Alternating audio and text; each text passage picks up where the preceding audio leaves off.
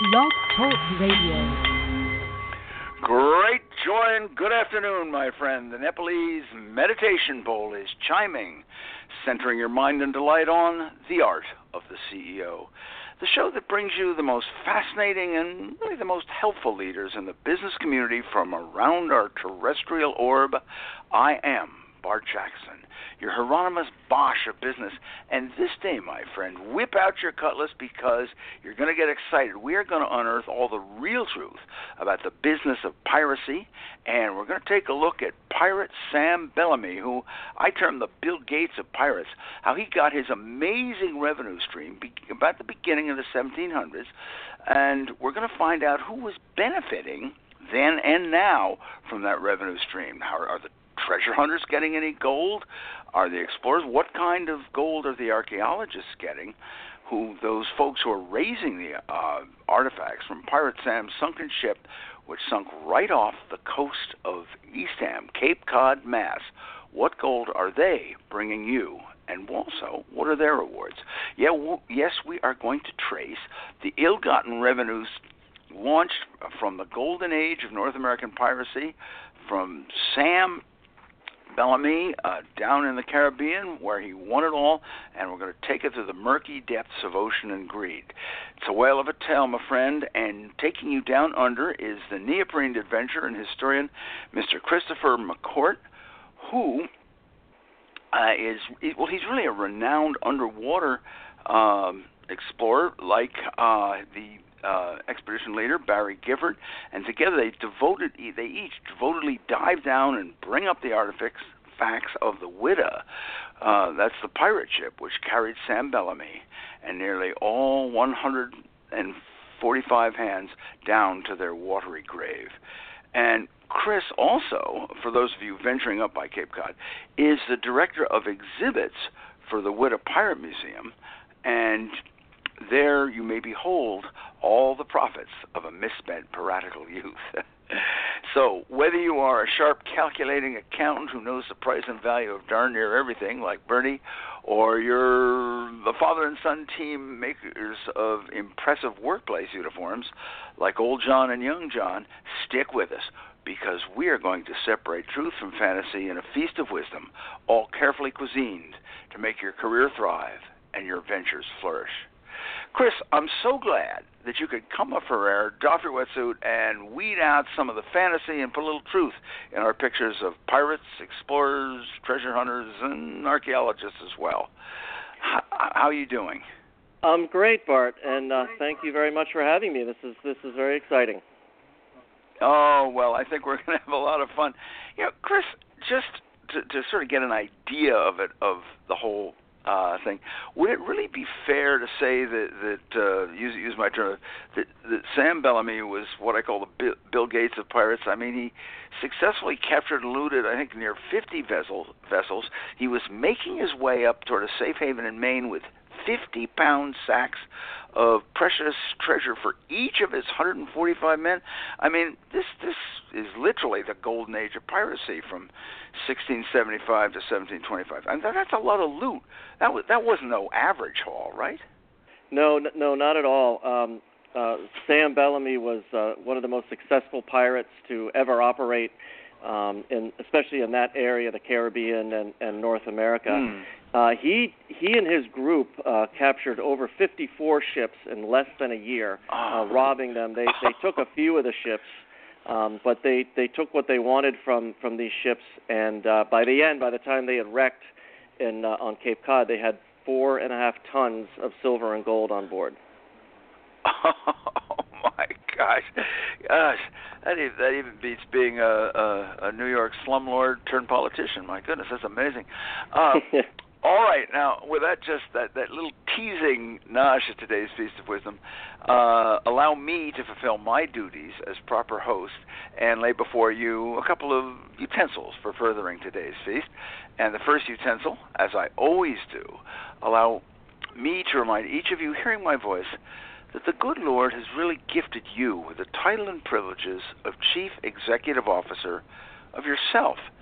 And since that's really the most important position you'll ever hold in your career, allow me to ask, will this be the day that you take a look at the real unvarnished value that your career is giving you and see just how profitable it is for your own true ones?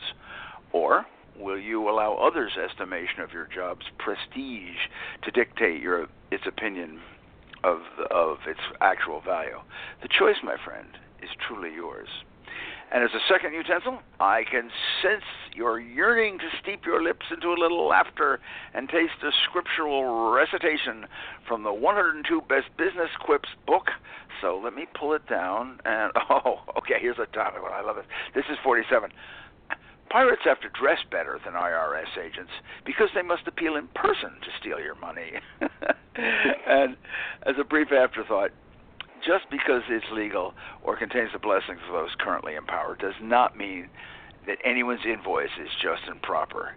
You have legislators, my friend, and now's the time to get to know them personally, visit them, and preemptively gain their protection. Just a thought. And if you smirked a bit over that quip, you may thank the good folks at Princeton Internet Group, who with great good humor and expertise handle all your web design and tech needs. Just visit them at pingsite.com. That's PINGSITE.com. And if you'd like a bit more laughter, we have them literally by the books full at bartsbooks.com. Just go to BARTSBOOKS.com, pick up your copy of 102 Best Business Quips, and you're going to have your quiver filled with a whole lot of solid arrows that's going to hit both brain and funny bone of your fellow chain gangers at work. And as a third utensil, allow us to sumptuously spoon you the answer to last week's business quotation. That is, the name of the author who noted, a goal is a dream with a deadline. That succinct little thought was spoken by none other than America's first business and self-help author, Mr. Napoleon Hill. And stick with us if you would, because later on in the show, blurting your way comes another enriching quotation. And if you are among the learned souls who knows the author of that quote, simply scrawl that sage's name down as you believe him or her to be and email it right off to info@bartsbooks.com. And if you're correct, your knowledge will earn you a marvelous gift from the dungeons of Bart's Books bookstore. So, with all our utensils in hand, let's scamper down to the lubber's hole and prepare to delve back into the real world with the underwater field archaeologist, Chris Macort, as we trace the tales of pirate treasure. Now, Chris, in a nutshell, Sam Bellamy began in Cape Cod as a young man seeking pride, and he ended his life tragically close, but not at her side. Could you give us kind of like a sketch of his ensuing pirate life? Yeah, absolutely. Yes, Sam Bellamy was born in Devon, England, and he moved to Cape Cod, Wellfleet, and he was about 23, I think, when he moved to the Cape, and he immediately met a young girl, about 15. Her name was Maria Hallett, and her family was fairly wealthy, and they fell in love. But her family forbade them to get married because Sam did not have much for money. So Sam and a friend of his who was also had some experience in piracy, they sailed down to Florida because they had heard that in 1715 a whole group of Spanish galleons had wrecked along the coast there. They wanted to. It was like a get-rich scheme. They were going to go down there and just pick up the loot off of the reefs and bring it back to Cape Cod. That sounds so easy. It to them, I'm sure it did. But when they finally got to Florida, they realized that the Spanish had set up camps all along the coast, and they were retrieving the treasure with the local natives. So Sam and his buddy skipped across to the Bahamas, where they were quickly rubbing elbows with some of the most well-known pirates of the time. This would be about 1716, and those guys were Blackbeard, Oliver Labouze, who was French, another very successful pirate, and another very well-known pirate, Benjamin Hornigold. So Bellamy fell in with these guys, and that was basically the beginning of his piratical career. And he did well, obviously. So, and that was Sam individually. But just a little bit of a thought. At the turn of the 18th century pirate, tell us, how did he earn his money, and was he an old guy, a young guy? Tell us a little bit. Give us a profile of the average pirate about that time. Okay. Well, that's something I like to talk about because most people think of pirates of that time as being old, grizzly, a peg leg and a patch. But for the most part, these were young entrepreneurs, very adventuresome, in their anywhere from 16 up until the early 30s. By the time, if you lived that long, a lot of times you wouldn't have any teeth left in your head, so it was hard to survive on a ship. But most of these guys were in their late teens, early 20s. Okay, I think that's interesting. It does give us a whole new picture of that. And if you've just joined us, by the way, you're listening to The Art of the CEO, which every Tuesday at 2 p.m. Eastern Time streams magically through the profoundly misunderstood realms of cyberspace, where you may download it by visiting theartoftheceo.com. And The Art of the CEO is presented by the good graces of Amston Art and Design Company, helping your business make great impressions on people who count. Now, Chris, here we've got this great pirate haul. It's a revenue stream. And the coin and the jewels, they all sink, but their substance and value really remain. And anyone smart enough to liberate them at any time can make it rich, or make it better, make it something. So 18 years ago, you hooked up with a treasure hunter named Barry Clifford. Now, I'm probably saying, I don't know if treasure hunter is the right word. But anyway, you met Barry, and what was he hunting for? I met Barry actually about 25 years ago and started working for him about 20 years ago. And he had already found the Whydah. He had discovered where it was back in 1984. And I was kind of begging him for a job. I was willing to do anything just to be a part of the project. I grew up here on the Cape and had always heard stories from my grandmother and her family about the Whydah. And so he'd searched for it for 2 years physically and started finding artifacts in 1984.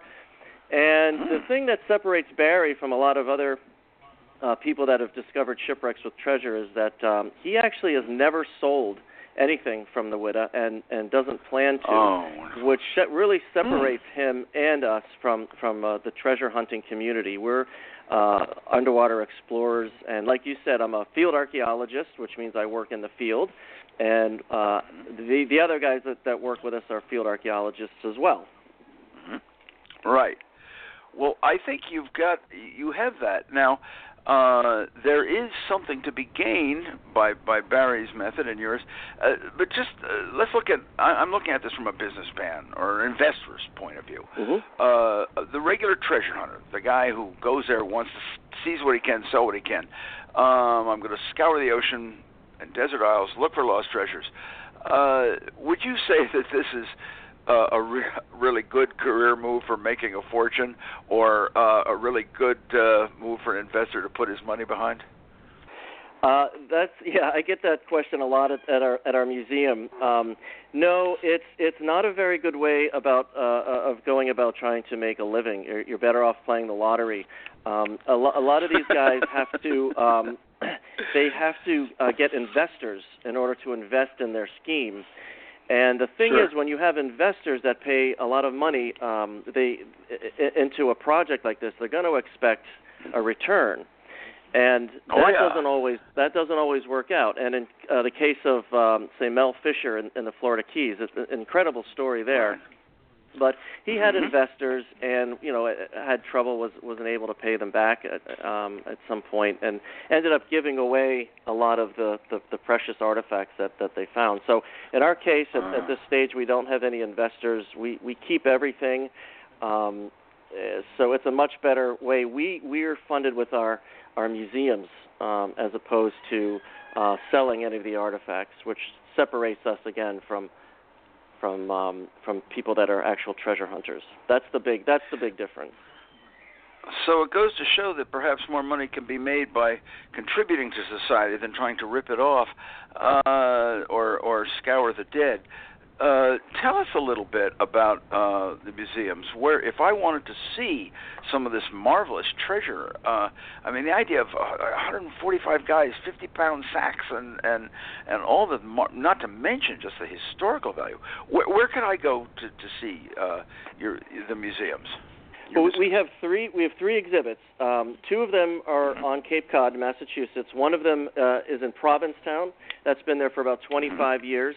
Our big one, right, our new museum, is in West Yarmouth, Massachusetts. And then we have another one that's traveling the country, and that is, right now it's in Portland, Maine. It'll be there till October, and then it will travel to another museum. But this is a solid way for us to fund our expeditions and our work.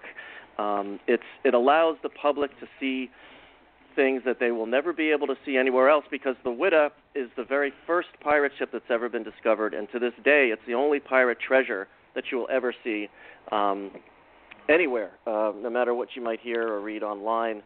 The Whydah is the only fully documented 100%, yes, this is a pirate ship, and yes, this is real stolen pirate treasure. Now, you actually, as I recall, you had absolute 100% undeniable proof when you brought up the bell of the ship, of the Whydah ship, right? Yeah, the bell came up in 1985. That was before my time. Like I said, the first artifacts were found in 84. People were having a hard time, the press and different archaeologists were having a hard time believing that Barry Clifford had actually discovered the Whydah.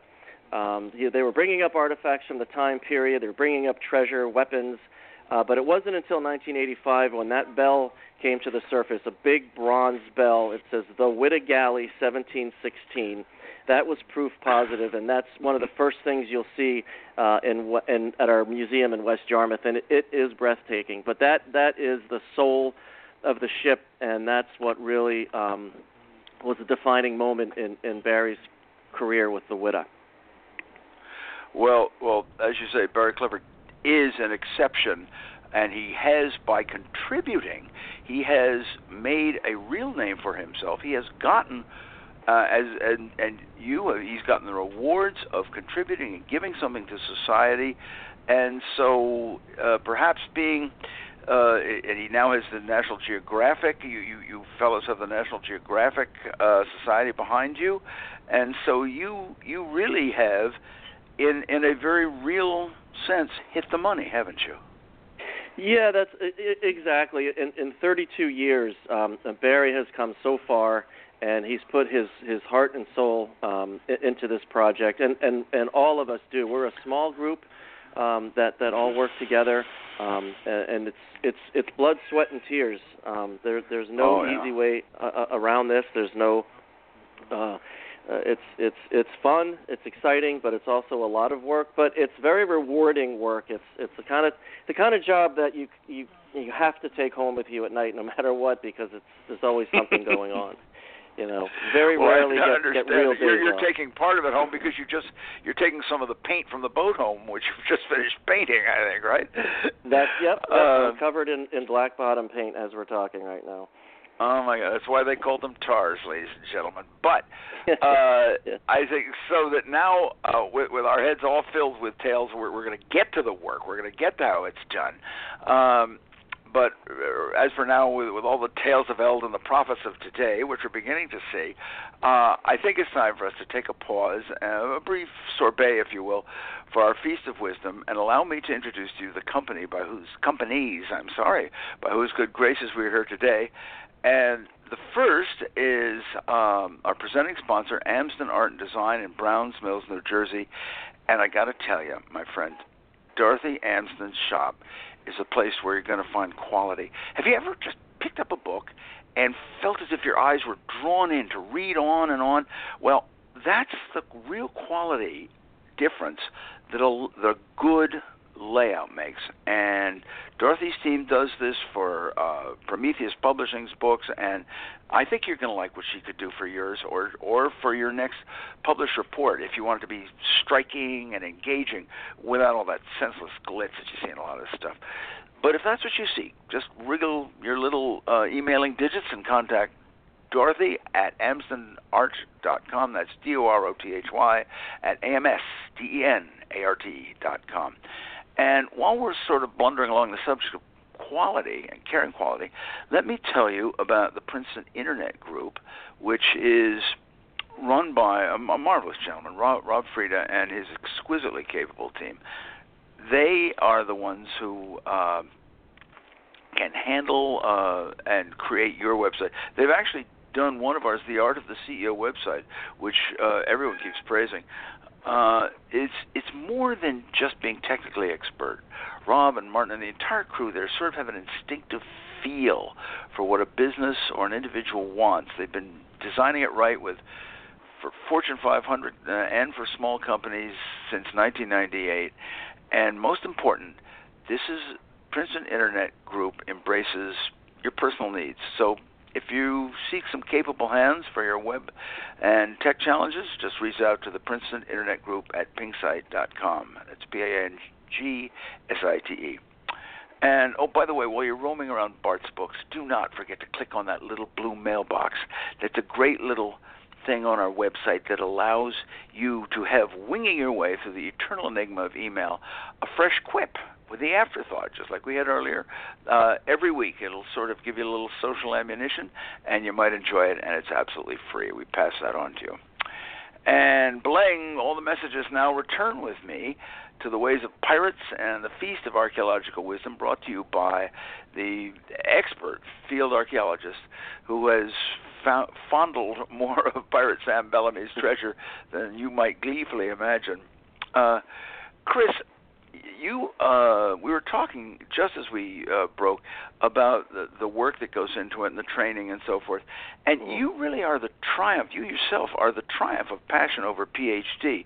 You are a respected and incredibly prolific archaeologist, bringing up an amazing number of artifacts, and you've got both the sort of the Indiana Jones style, but you've also with a great deal of scholarly history. But you've been doing this, your underwater expeditions around the globe, and you've found a museum, and you've done all of this in a way that's very unusual, at least I find it. I've reported and worked with archaeologists from Mycenae to Tibet to Tasmania, and most of these are people who have ground through an immensely long academic career with doctorates and so forth. But you moved right into this highly responsible position without slogging through the more traditional route. How did you what was I guess I should ask what special skills did you bring to it? Well, how could I follow your route? I always say it's my big mouth that got me here. No, I went to college. I graduated with a degree in creative writing, believe it or not. But it was wise man. Yeah, right. Exactly. Not to my parents, but it was being able to join Barry and the group and working right alongside with people that did spend years and years and years at university, and I just stuck with it. I listened, I learned, working side by side with these people, and just being fortunate enough to be surrounded with this great talent. And it's been 20 years with Barry so far, and the group, the people that all work together, it's what really holds us together. And that's really the answer that I have, Bart. It's just being able to work with people, working hard. There's no question. It's not the kind of thing where you punch in at 9 and you punch out at 5. It's a lot of studying on your own. And I lived for a year in England, London, just so that I could go to the National Archives there almost every day to look up pirate history. And it's like putting both feet in the water and not turning back, getting up off the couch and getting into the water and just doing it physically, just physically being there. Showing up is 90%. So I just showed up. Right.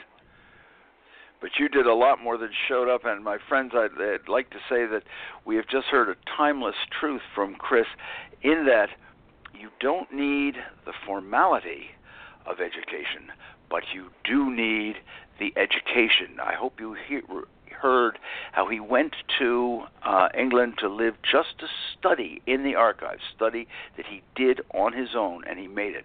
Just like Roy Chapman Andrews, paleontologist par excellence, who started out sweeping the floors in the Natural History Museum, but he studied on his own, and this is what's there. And if you believe in the Edison idea that opportunity is often missed because it dresses like overalls and looks like work, you can follow and do what you want.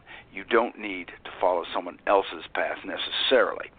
Now, Chris, I just want to know, you go out, you were telling me that you go out as often as you can. You go out about every 10 days, you go out for 3 days.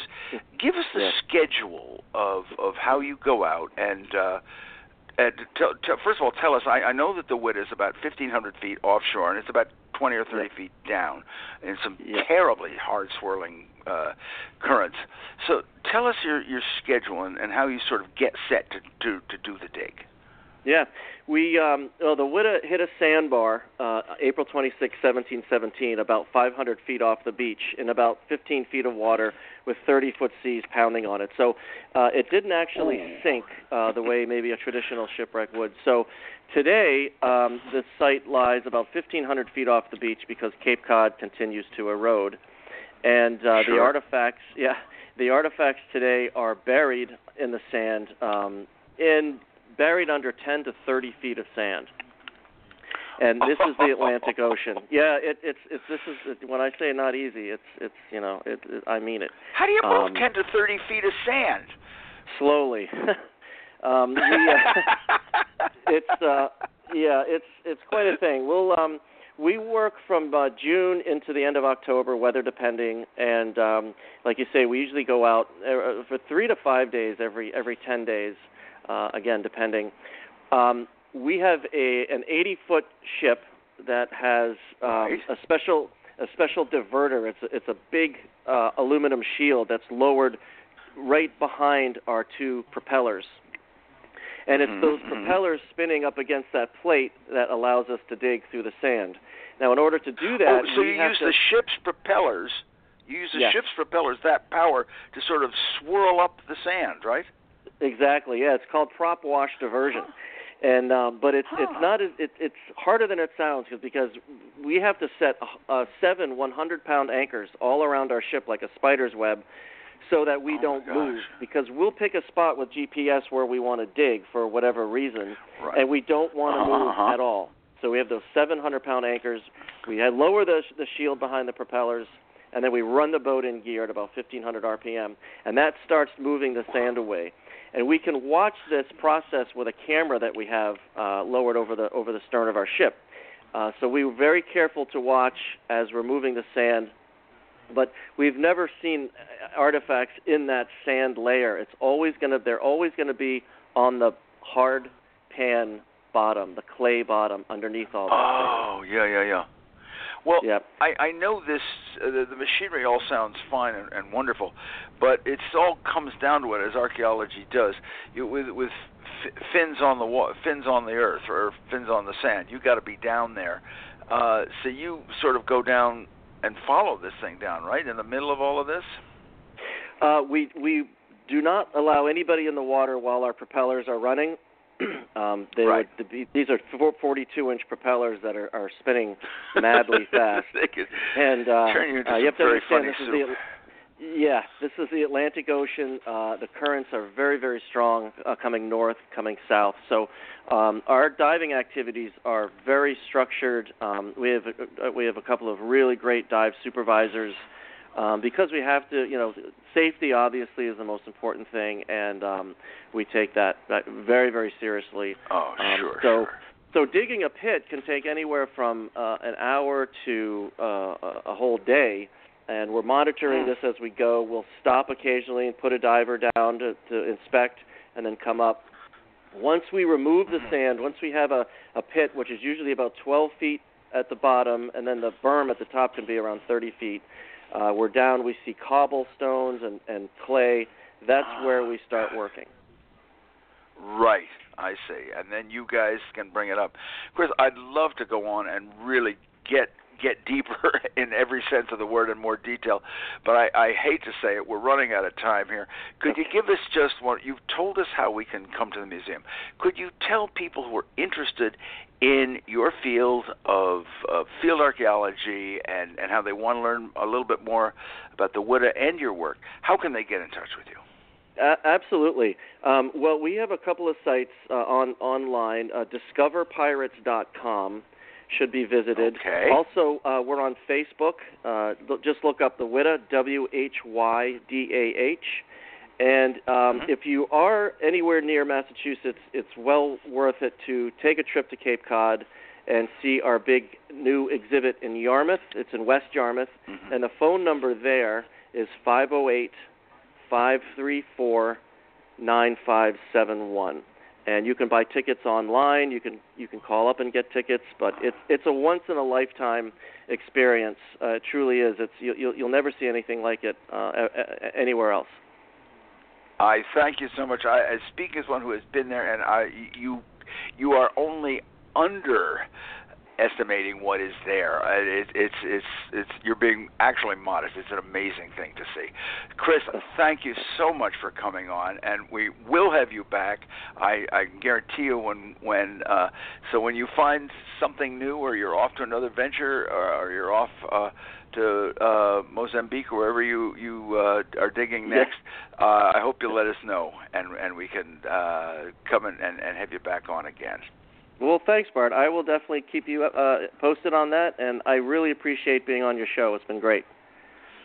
This has been a lot of fun. And thank you, Chris. So as we round out today's feast, I am Bart Jackson, your curator of business wisdom, leaving you with today's business quotation.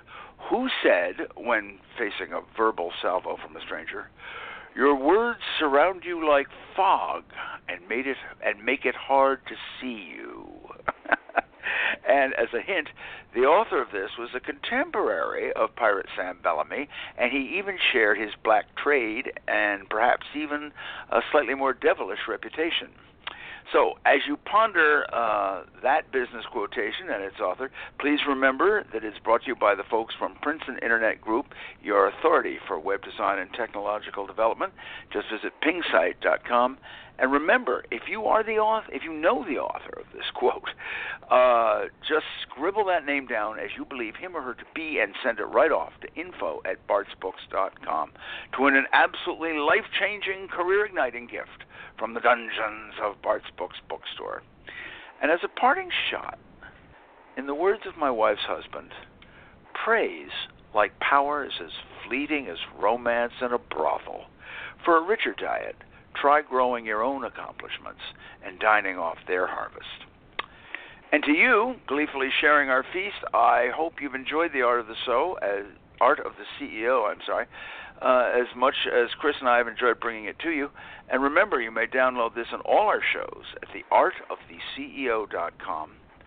And finally, to you, who have honored us with your time, may I say, as always, it has been a privilege. I thank you.